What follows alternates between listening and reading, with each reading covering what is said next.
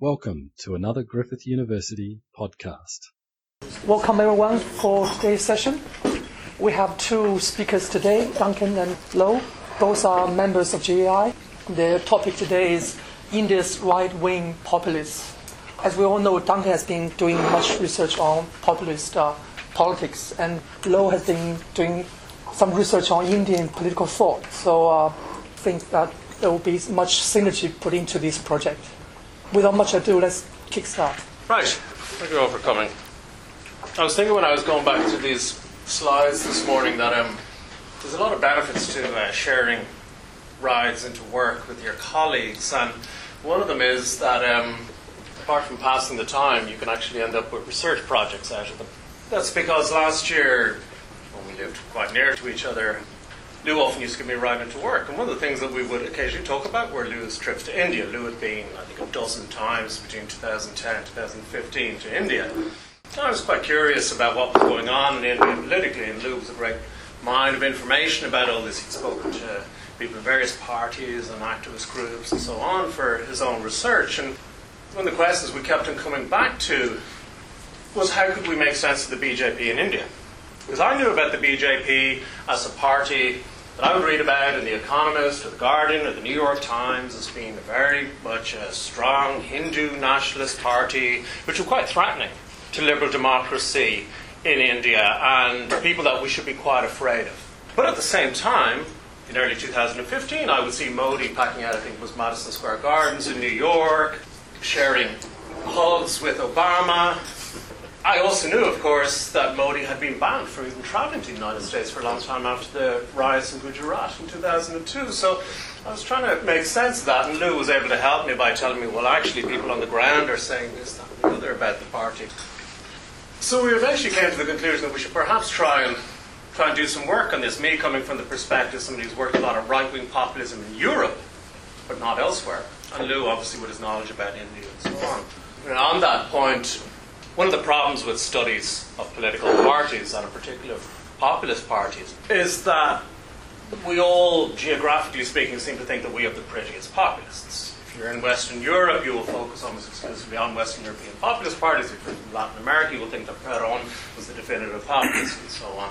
We don't tend to combine these literatures so much, and we don't tend to look comparatively that much. If you look for books on populism in Asia, you will find one book. It's an edited book and it's very bad. There's not really much else out there. India occasionally will be included in the late 1990s in comparative edited books on populism, but then it would also drop out for periods of time. So what we're also trying to do to some extent is see, does the concept of populism travel to the BJP? And does it actually make sense to look at India comparatively in that sense in terms of its parties and their politics?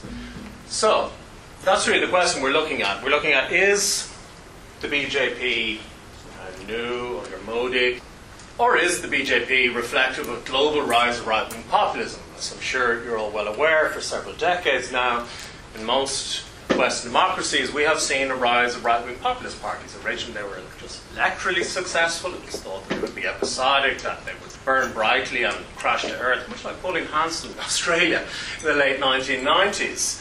But that hasn't happened. Populists haven't gone away. They've become more successful. In some cases, they've even got into government in advanced democracies, in places like Italy and Austria, Finland, in Norway and the Netherlands.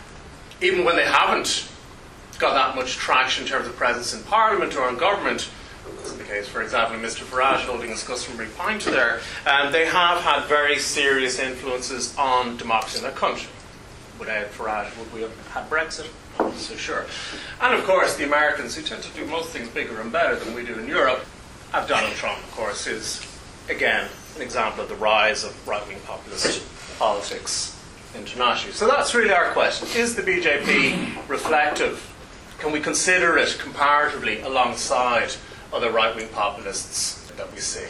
So our basic research question was, does the party hold and practice a right-wing populist vision of democracy? Now, just to make it clear what we're talking about when we talk about right-wing populism, I'll just go through very briefly what we mean by that. Populism, whether it's of the right or of the left, essentially proposes a very simple division of society. On the one hand, you have the people who are good, the the moral aspect of populism. The people are good, they're virtuous, they're at one, they're homogenous, they're a community. They're also the silent majority. They are under siege from both above, in the case of right-wing populism, from below. The people are under siege from above by the establishment, by the elites, the political, financial, media, intellectual, global, supranational, in the case of Europe. The elites are said to be distant from the people. They're corrupt, competent. They don't care about what the people actually want. The elites have usurped democracy. It's an important point about populism. Populism is not anti-democratic. In a way, it's almost hyper-democratic. It believes that what the people, as they define the people, what the people want, the people should get. Politics should simply be an expression of the people's will. However, while populism is not anti-democratic, it is very much anti-liberal democratic. Populism does not tend to believe in the checks and balances of liberal democracy. Democracy for populists is not about limited majority rule. Democracy should not, this is very much the case for right-wing populists, democracy should not pander to those that they consider the others, those who aren't of the people. The identity of the others can change according to the populists in whichever country we're talking about.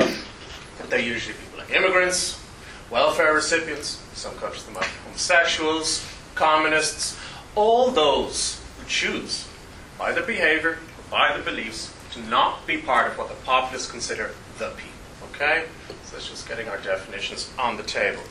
So that was our aim, to see, can we find that the BJP corresponds to these ideas of the people, the elites, democracy, and the others, both in what they say and what they do. So in the remainder of the presentation, Lou's going to take you through background of the BJP, its history in Hindu nationalism. He's then going to move on to talk about some of the issues, some of the key issues that reflect the party's conception of democracy and practice of politics since it's come to power. And then I'm going to look at the interviews that we did last year in Delhi with people throughout the BJP. So I'll hand over to Lou. Thank you, Duncan. Okay, just to reinforce, we think of this study as looking at three things. One is the message that the BJP is sending, and that's a message of moderation, it's a message of global engagement, friendship with Obama, that sort of thing, taking advantage of globalization for the benefit of the Indian people. And then we're holding that message up against the actual practice of governance under the BJP, and that's what I'll be looking at. And then Duncan will come back and look at the views that officials within the BJP actually hold, which we investigated through the interviews. Okay, so I'll start with a claim. And one of the things we think is that you can't understand the BJP fully today without looking at the roots of the Hindu right. And these dig very deep indeed.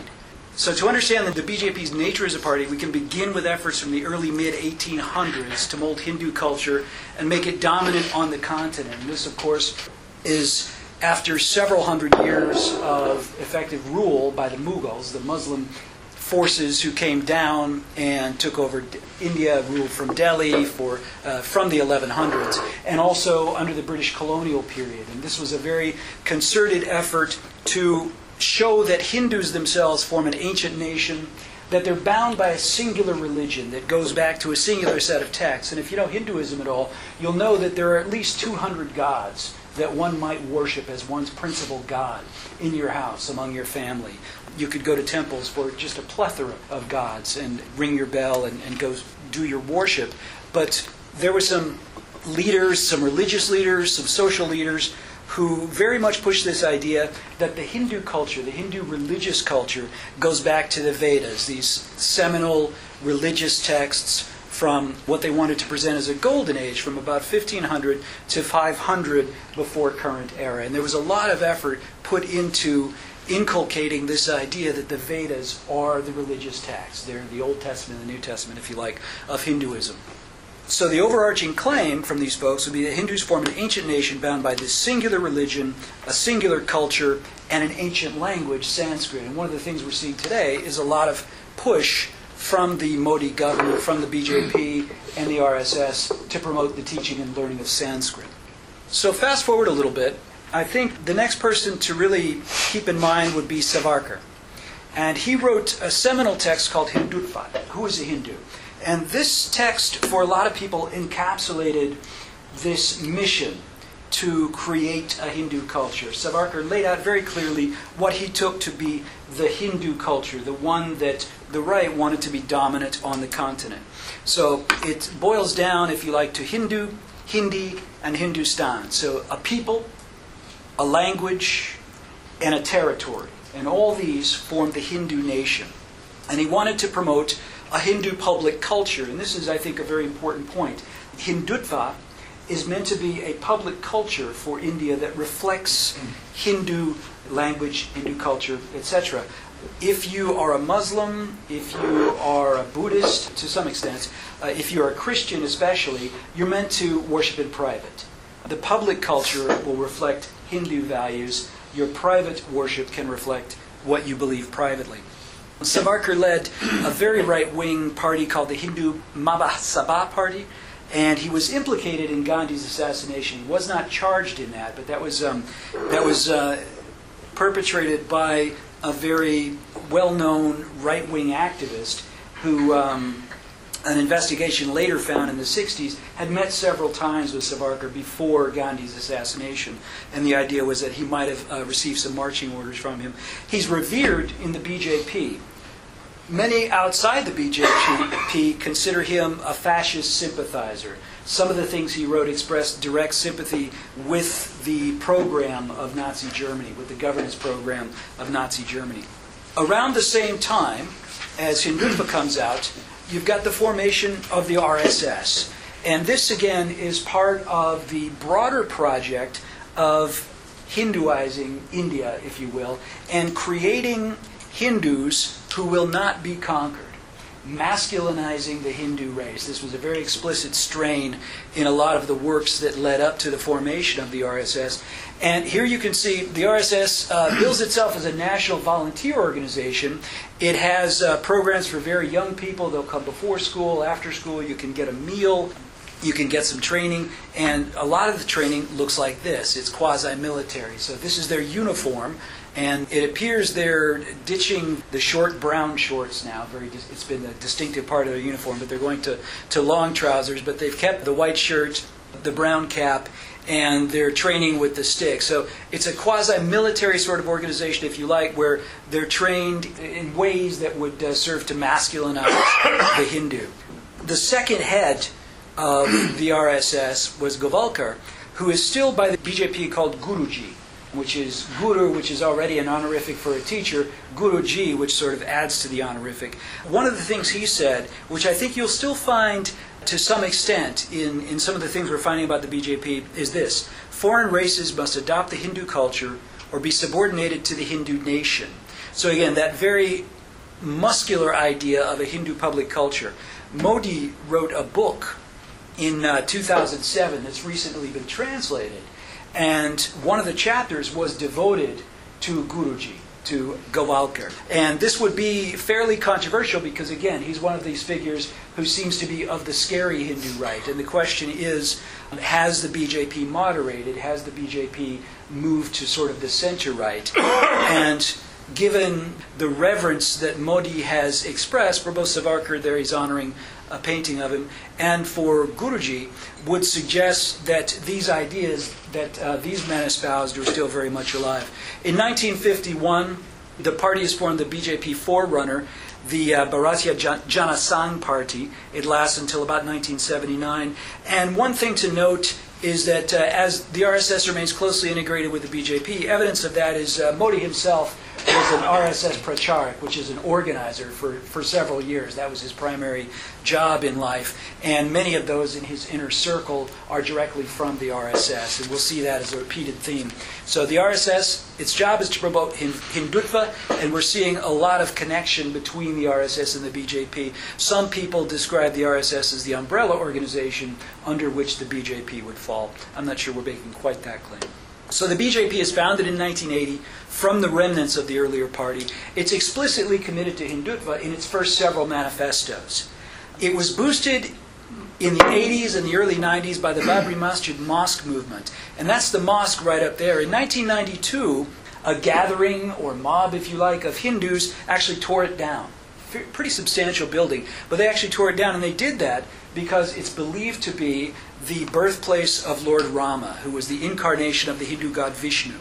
And it's been a very symbolically charged site, one where this has been, for the Hindu right, it's been an insult that there's a Hindu mosque atop the very site that they consider to be the birthplace of, or excuse me, not a Hindu mosque, a Muslim mosque, atop the very site they consider to be the birthplace of one of the chief Hindu gods. So it became a very big symbol for the BJP, and it helped BJP expand its footprint and increase its presence in the parliament. So as of May 2016, actually you have 9 of 29 states have a BJP chief minister. The party's effectively in charge in those states. And it's part of the ruling coalition in 6 other states.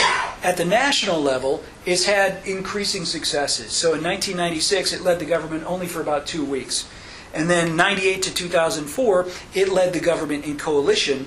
From May 2014, it's been atop the government as a sole party. It has a sole majority in the lower house, 282 of 543 seats for the first time. The Indian National Congress, the party of Gandhi, the party of Nehru, has fallen to between 40 and 50 seats. So really got thumped by the BJP in this last election and is still trying to find its way back from the wilderness of that election. I think when you look at the BJP, the Modi factor these days is a big thing.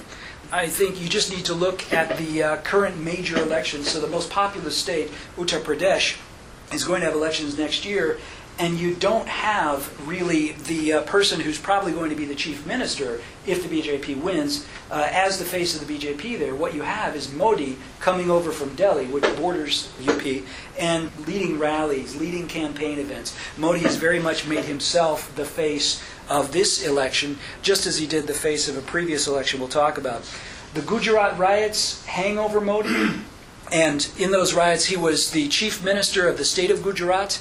A train load of essentially Hindu pilgrims, if you like, Hindu activists, was coming back from an action, and their train caught on fire. It was blamed on local Muslims. By the time it was all over, more than 1,000 Muslims had been killed. Some really horrific events, babies ripped from pregnant women, that sort of thing. And Modi was accused of letting it happen, of standing by and letting it happen. And that's the reason he couldn't get the visa, as Duncan mentioned. Still, he has an 81% favorable rating in the country. The BJP now is very much Modi's party. Okay. The BJP in power. Manifestos. In 2014, you're seeing a much more moderate manifesto. In fact, there's no mention this time of Hindutva. The party is positioning itself in the center-right as a nationalist party, but a mild nationalist party, if you like. There's still a vision of Indian history and culture, and this is Hindu, ancient Hindu history and culture. In the manifesto, many great Hindu figures are mentioned. You won't find a great Muslim leader mentioned. There's no Shah Jahan in the history of Indian civilization. There's certainly no British figure. So very much still this view of the Vedic Golden Age and the recreation of that Golden Age under Mr. Modi. The policies.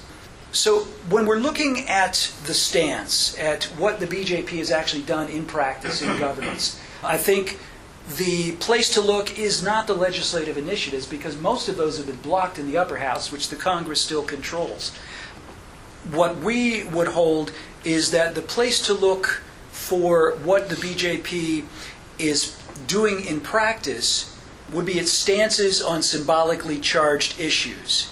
And these have become much more clear since the BJP lost in the Bihar election. So that's, I think, the 3rd most populous state. If it were a country, it'd be the 8th most populous country in the world. But this is India we're talking about. So it's only the 3rd most populous state. In November 2015, Modi was campaigning very hard. In the last 2 weeks, he campaigned really hard on nationalist issues. So a lot of dog whistling about threats from Muslims, a lot on cow protection, which is a big symbolic issue for Hindus, as I'll mention. And they lost badly. So they lost badly, not to the Congress, but to another party. There's a major education bill to come. That hasn't come out yet. But the thing I want to point out, I want to go a little more quickly here, is that since the loss in Bihar, we've seen much more of a shift in practice, at least, to what appear to us to be nationalist, very much nationalist stance, very much Hindutva stance on cow protection, on anti-national sentiments and sedition, Muslim immigration. The critics will say that what they're seeing is a rising intolerance for those outside of true Indian people. So what are the anti-national charges? Well, there was an event at JNU, Jawaharlal Nehru University, named for the first prime minister, in January 2016, where the student president of JNU was criticizing the RSS, calling for more action on poverty. It was actually an event to critically mark the third anniversary of the execution of a Muslim who was convicted of attacking the parliament, the Indian parliament, in 2001. And he was tried, he was eventually executed, and that's been, for those who oppose the death penalty, a point of action for them. And that's what this was about. There were accusations that there were anti-national slogans. And by that they mean long live Pakistan, they mean slogans about how Kashmir should belong to Pakistan, that sort of thing. And the student president was accused of making some of these statements. There was video circulated that actually later turned out to be doctored. That's important here because one of the spokesmen we talked to, actually, Sambit Patra, had that video on TV and was showing it. He was saying, well, here, I've got the video to prove to you that this young man is guilty of anti-national statements. And he played the video, but it was later found to have been doctored. There were doctored tweets circulating, were supposedly saying, long live Pakistan, that sort of thing. He's denounced by many, many BJP leaders, including many of the ones we were talking to, arrested, charged with sedition under a colonial-era law, and he's actually attacked outside the courthouse. And later, protesters supporting him are attacked by lawyers outside the courthouse. So it's been very, very much a hot-button issue, a flash issue. JNU has long been a center of left activism. It's now being targeted by the party. The party's president, who's very powerful, Amit Shah, said it's a center which encourages terrorism and separatism, this anti-national idea, resonant, if you like, of the House Un-American Activities period in the United States. Another issue which critics claim is an instance of rising intolerance and a narrowing of who the people appropriately are considered to be in India would be on Dalit issues. So former untouchables, now called Dalits, that's what most people call themselves if they're in this group. 200 million in India, they still face widespread exclusions, violence, sexual assaults in disproportionate numbers because of caste status for the most part. In January 2016, there was a suicide of a PhD student at the University of Hyderabad, Rohit Vemula. That became another one of those flashpoint issues because the central ministry, the Human Resources Development Ministry, was accused of intervening in the case because he was accused of going after some students in the student wing of the BJP, some right-wing students, and he was accused of attacking them. It appears the charges, many of them may have been trumped up. It appears that he was targeted. The ministry sent apparently 5 letters pressuring the university administration to do something about him. There was an investigation actually that cleared him, but then the administration came back and suspended his funding. And essentially that meant that he wouldn't be able to continue his studies, and he was found hanged in his room. This death has sparked nationwide protests, Dalit anger at the BJP. Before this, the BJP was really courting Dalits. In fact, the Dalits voted for the BJP, it appears, in larger numbers across the country than they did for the Congress, which would be a first-time thing. So here, this event seems to have lost Dalits for the BJP, and it's also brought a number of other critics to the fore, and people are saying this evidence of entrenched casteism. One of the things we're now seeing is a renewal of mass conversion of Dalits to Buddhism. So there's a big planned mass conversion on the birth anniversary of the leader, the famous Dalit leader from the 20th century, B.R. Ambedkar. His birth anniversary is in December, and apparently there are going to be possibly hundreds of thousands of people converting en masse to Buddhism, sending a message to the BJP. And I will skip over the internationally oriented Dalit activists. Duncan will come back to that. For about 10 years, Dalit activists have been going to the United Nations trying to pressure the Indian government to do more on caste discrimination. And the officials we were talking to were very critical of that indeed, and painting it as this idea that Dalits are among those groups trying to break India in cahoots with Christians from the outside. And then finally, 2 more. Cow slaughter has become one of the big issues. And here, 24 of the 29 states restrict cow slaughter to some extent. The cow, of course, is a revered animal in Hindu religion and should not be slaughtered if you're an observant Hindu. There are 30,000 illegal slaughterhouses nonetheless. Dalit and Muslim communities traditionally have been eaters of beef. Now, whether that's cow or whether that's buffalo. and they've been targeted by mobs. So mobs have been, some would charge, using this as an excuse to go after people they'd want to go after anyway. But you've got these cow protection commando forces roaming the country, and they found this guy in a truck that had 4 dead cows in it. They were waiting for him. They'd been tipped off about him. They stopped the truck, yanked him out, stripped off all his clothes, and beat him, as you can see. This was on social media. Modi has been criticized for being slow to condemn, and other BJP officials have made inflammatory comments, and Modi has been criticized for being slow to tell them to stop doing that. A number of authors returned their literary awards over this kind of thing, and Sonia Gandhi, who still heads the Indian National Congress, led a march through central Delhi to protest what she called an atmosphere of fear, intolerance, and intimidation. And finally, one of the policy stances we're seeing is on immigration. And this is in the northeastern state of Assam, where the claim from the BJP is that immigrants, now tell me if you've heard this before, if you've been watching the U.S. election, immigrants have been coming in and tipping the election away from Hindu parties because they've been coming in from Bangladesh and voting in the elections. That's probably highly unlikely because you would have to speak Assamese, which is a very different language than Bengali. But also, there's not a whole lot to draw immigrants. There's not a lot of evidence that there's a large-scale immigration flowing into Assam from Bangladesh, because Bangladesh is actually much richer now than Assam. But what you do have is a long-standing population of Muslims, several million, who did come from Bangladesh, but they came many years ago.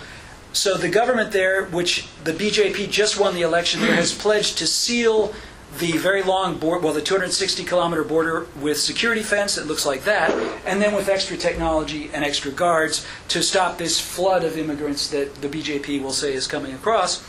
And then another thing the party may try to do, they've sort of floated this as something they might like to do, is reclassify millions of Bangladeshi Muslims, people who've been settled there in Assam since 1971, but not Hindus. They came before 1971, reclassify them as refugees, and require them to reapply for Indian citizenship.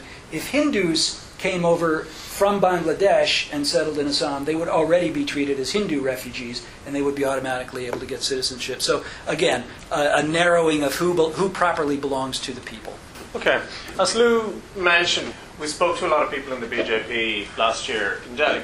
I won't, for reasons of time, go right through exactly who we talked to, but just to say, basically went from the top of the party right down, from current ministers, former ministers, people in state executives in Delhi, right down to the leader of what could be considered the BJP's youth wing, some representatives of the Muslim cell within the party. They actually call it Muslim cell themselves. That's not my terminology. And what we were looking for was beyond, obviously, the image of the new BJP under Modi, which is focused on development, which is hugging Obama, which isn't stressing Hindutva, as Lou mentioned in his manifesto. Can we find, when we talk to people within the BJP, indications that actually the fundamental values of the party are relatively unchanged, and that do they reflect what we expect to see of right-wing populism? I showed you this slide earlier on just to refresh it in your memory. We expect to see these types of conceptions of the people, of the elites, democracy, and of others. Okay? So, as regards the people, what we found essentially in our interviews very clearly was the conception of the people, yes, as being Hindu, essentially. They're people who are, and I'm just going to go through a whole series of quotes which are bold-faced, what I think perhaps are the most interesting little snapshots, also for simply reasons of time. I won't read them all out entirely. So essentially the people are Hindu, and as Lou said, Hindu can be anybody who's in India, including Muslims, Christians, Buddhists, and so on. They're people who are born here and who are loyal to this land, which I think is important. Anyone living in India is a Hindu. And it's about belonging, but it's about belonging to the Indian identity. Okay? You must subscribe to those values. You must follow. Being Hindu means following the values that Hindutva enforces. And the people are seen by the BJP as being fundamentally one. As I said, divisions within society are essentially created by the establishment, by the elites, by Congress, by intellectuals, by the media. India is one and India is harmonious. The politicians may try to divide sometimes, but they don't succeed. Deception is just in the mind of politicians. So again, that's exactly the same type of claim I used to find in Western Europe when I would speak to people who right-wing populist parties there. There's the claim that Congress has always misguided the people, but the BJP wants to bring the people back together, to bring the nation back together as one. That's also because only the BJP is actually close to the people. The claim you'll often hear is that, yes, it's the BJP which goes into villages, spends time amongst the people, in contrast to Rahul Gandhi, who will fly in, bring his own personal cook, and so on. So the image of the BJP is close to the people. The elites, Congress, are far from people. Again, bog standard right-wing populist claims. Okay? They claim it suits the Congress to keep people illiterate and uneducated, because, of course, they'll keep on voting for them.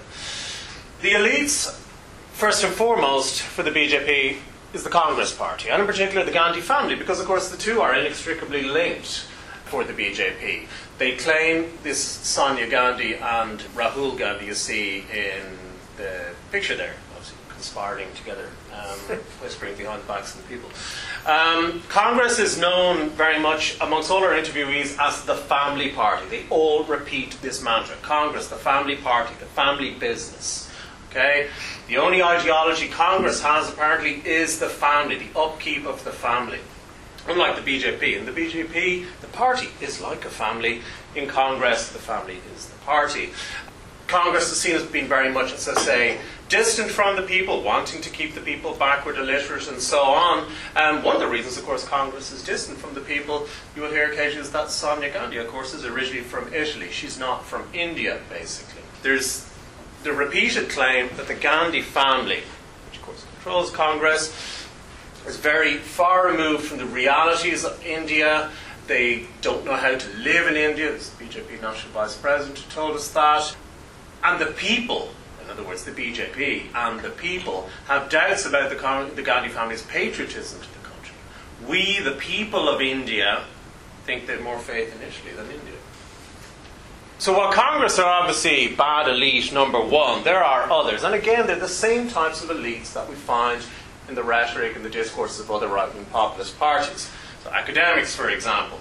Academics are seen in Indian universities as essentially being a bunch of Marxists, much as academics are the world over seen. Marxists and communist scholars, Congress had essentially outsourced universities to the left in India, and these people promote anti-national ideas. That's why you're seeing the types of problems that you're seeing at universities like JNU, which Lou mentioned. Educational institutions don't do their job in the BJP's opinion, because instead of unifying people, they break the people. Intellectuals, like Congress politicians, create divisions amongst the people. Intellectuals and NGOs are seen as agents external to the people who try to defame the BJP in India. NGOs are always trying to defame India because India is progressing. Just like Congress, they want to hold the Indian people back. They malign the image of the country. Both Indian scholars and foreign scholars too. We're all complicit in this. The people are not only suffering due to the actions of all this series of bad elites, but also the others. And the others for the BJP remain, first and foremost, Muslims. Now, the BJP offers a rhetoric which I have to say reminds me to some extent of the kind of things that Pauline Hanson says. Hanson will often say we need to treat everybody equally, so we should have no special privileges for Aboriginal people. Let's just let people get on their own merits and so on. The BJP says similar things about Muslims. They said, we're not looking at them as vote bank, we're looking at them as Indians. We want them to work for themselves. They shouldn't have any special privileges. We patronize ones. Let's just treat them like everyone else, which of course ignores some of the objective difficulties that some Muslim communities suffer.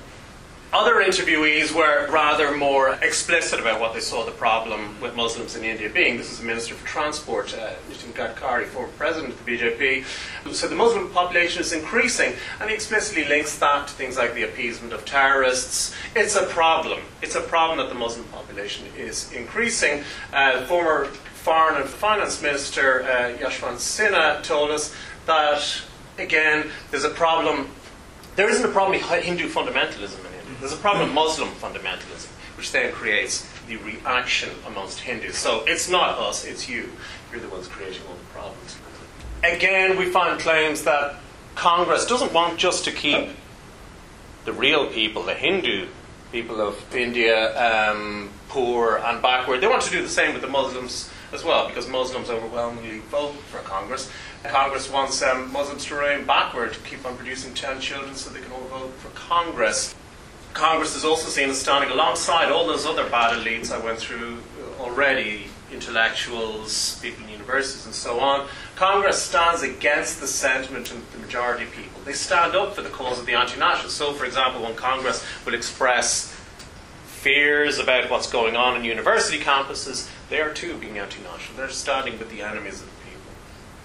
And these enemies of the people in the campuses, as Lou said, in places like JNU, University of Delhi, what they're doing is it's anti-national behaviour, it's traitors, disloyal behaviour to your own country, just like other groups within society, for example, like Dalit groups, who Lou mentioned as well, are seen as destroying the unity of the Indian community. And in fact, again, the former foreign minister, and I think twice finance minister, Yashwant Sinha, said to us very clearly that when it comes to NGOs or Dalit groups which seek international intervention, seek justice at an international level, I didn't put the full quote in, he actually began that by saying they should probably be sent to Guantanamo, and that anyone who doesn't believe in the sovereignty of India doesn't deserve to live here. Which brings me finally to their idea of democracy. Although anyone who doesn't believe in the idea of India doesn't have the right to live there, the BJP does claim that they are the true democratic party, which again, most populists do. Populists claim that they're the real Democrats. They're the ones saving democracy for the people against the elites who've usurped democracy. They're Democrats, they're not necessarily liberal Democrats. And in order to have democracy, what you need again is justice for all and appeasement for none. So none of this special treatment of minorities, of people who are suffering within society. We need harmony. We need to have the rights of the majority respected, whether it's on beef or other issues. Because fundamentally what counts is the sentiment and demand of the people. So if 80% of the people in India think that we shouldn't eat beef, you shouldn't eat beef. You should respect that. Okay? So overall, what we find in our interviews is fairly clear correspondence with what we would expect to find from right-wing populists, which I found in my research previously among right-wing populists, in terms of their conceptions of the people, the elites, the others, and democracy. So finally, hand back to Lou for some very quick conclusions. So what do we take from all this? The question again was, does the BJP, which has positioned itself as a moderate, developmentally oriented party, actually hold and put into practice a right-wing populist vision of democracy? The answer is yes. While the BJP's legislative program has been stalled, has not indicated a hard right turn, officials' views and the governing stances we're seeing at state and national level send strong signals about who is to be included in its vision of the nation and who's not to be included. So the broader significance and future research indications, what we would say is this. The BJP has long had populist tendencies. It's no surprise to anyone that this is a right-wing, far right-wing nationalist party, though it has become more moderate and inclusive in some of its communications, the stance, the message it wants to project. Its importance has grown with its size and influence in India, and I think we forgot to mention that it is now the largest political party in the entire world. It's had a big registration drive under the BJP, and it's surpassed the Communist Party in actual registered members now. Chinese Communist Party. Yes. I didn't mean the Indian Communist Party. I meant the Chinese Communist Party, yes. And then India's rising significance globally, we think, enhances the significance of the BJP and what the BJP is and what it's able to do in its country and in the world. So we would say indications for future research to better understand the party and other Indian parties, we need to examine them comparatively alongside parties in other democracies. There's relatively little work like this out there, but we think what we found indicates that this could be important work. And if you don't believe me on the importance of comparing India with other kinds of populist parties, we'll just let them tell you. So they know who their friends are.